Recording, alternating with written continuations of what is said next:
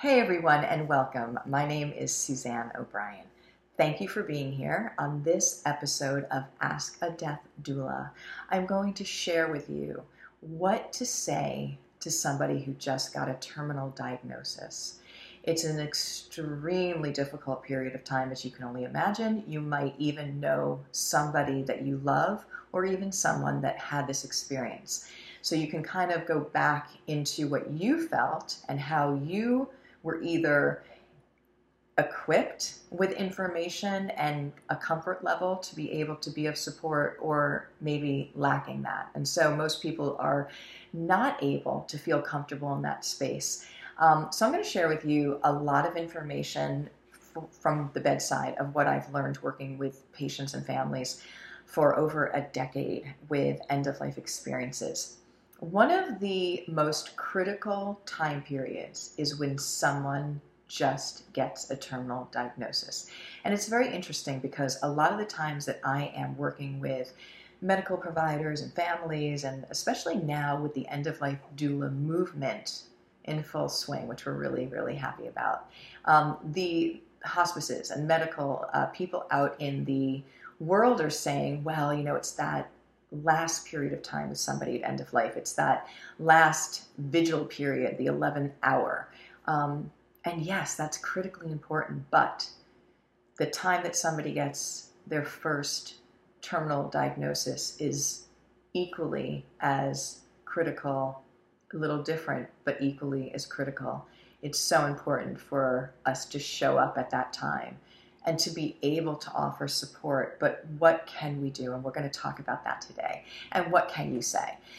Now, this is a platform of free education to help better people's experiences with knowledge at the end of life. This is a place that there is no judgment. So when we share information, it's not ever to criticize or judge anyone. I think that everyone has an open heart and wants the same goal for people. Some just don't know how to go about that sometimes in the best way, but I think our intentions are always in the right place. So when someone gets a terminal diagnosis, oftentimes it is a period where they go into shock, where they shut down, go into a withdrawal. And you can only imagine that if somebody tells you that your life as you know it has an absolute time frame left on it, nothing else really matters. And so for me, I've had many people come up to me and say, oh, Suzanne, I had a friend who got a terminal diagnosis and I didn't know what to say, so I didn't show up, so I didn't call, so I didn't offer support. And they felt really guilty about that. And I understand that. So let's talk about what you can say to somebody who just got a terminal diagnosis at the end of life. Can you say it's going to be okay? You can't, because we don't know that. It's not our journey, it's their journey. Can you say I'm sorry? It's really not preferred. So working with so many people, and again, the way that I learn is by asking my patients, what do you need? What do you want from other people?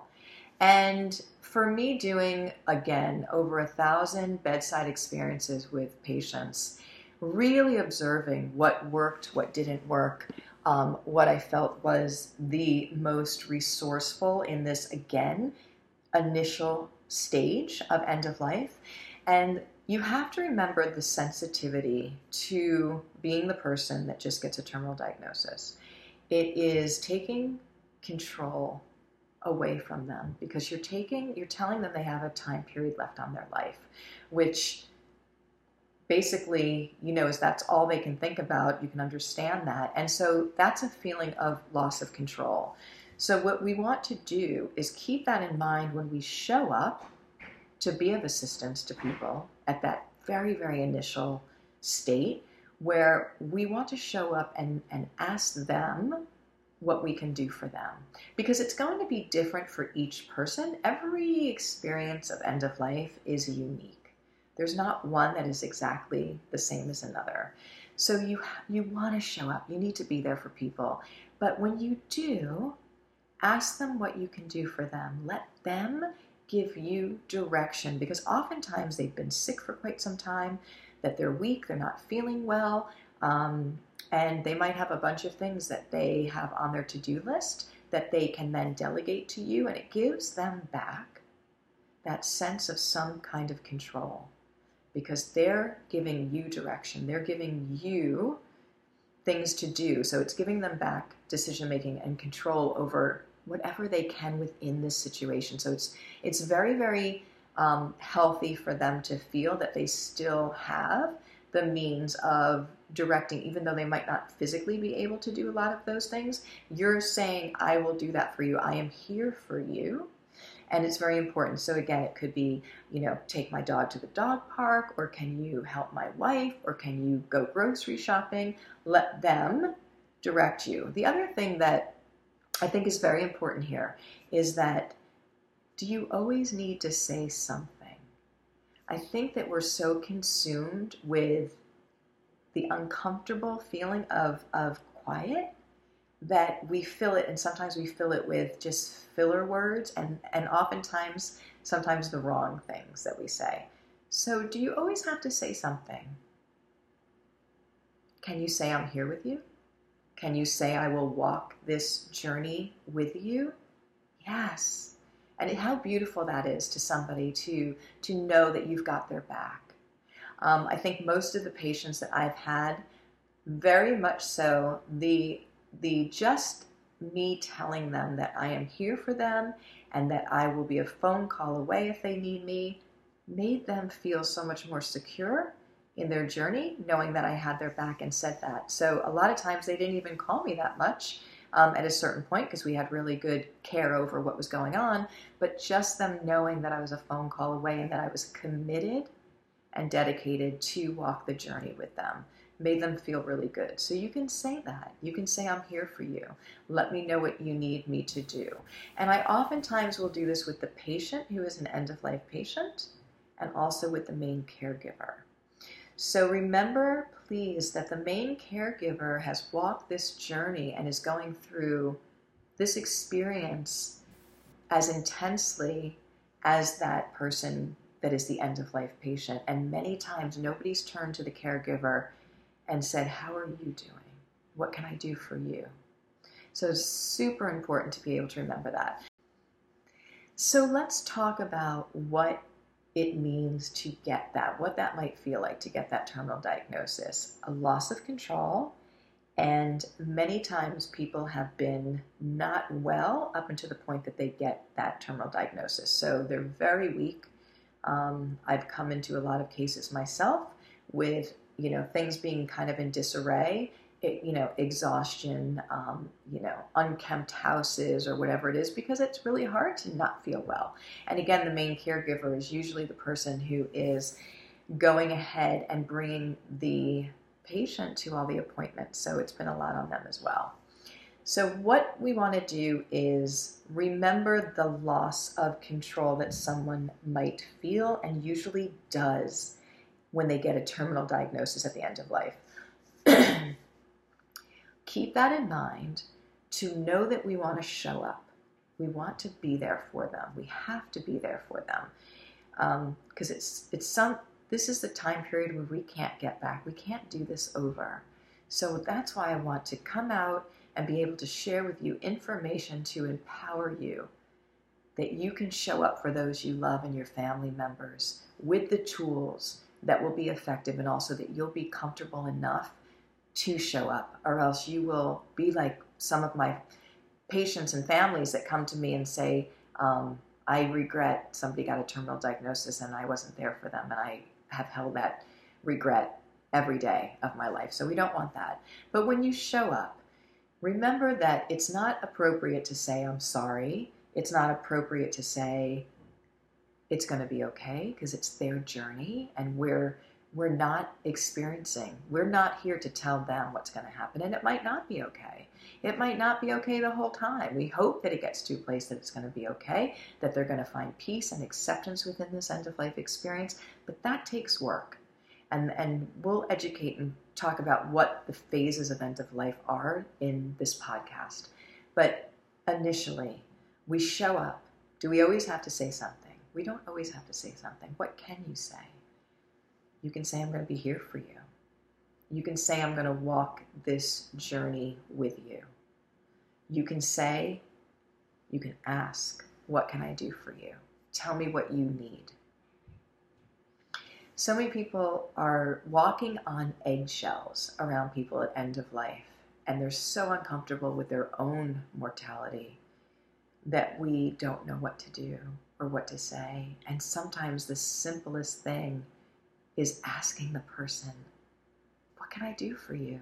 Direct me. Let me do the things that you would want to do, but let me go do them for you. You just tell me what you want to do, have done. So it gives them back a sense of control. Now, the other thing that's very important is that I always share that you need to meet the patient and the caregiver where they are in their experience. This is their experience. This is the patient's experience. Do we need to show up? 100%. We need to be there for one another, and we can be. The missing piece here, I feel like, is the information on how to show up. What do I say? What do I do? What does this all mean? And that's what this podcast is going to help with.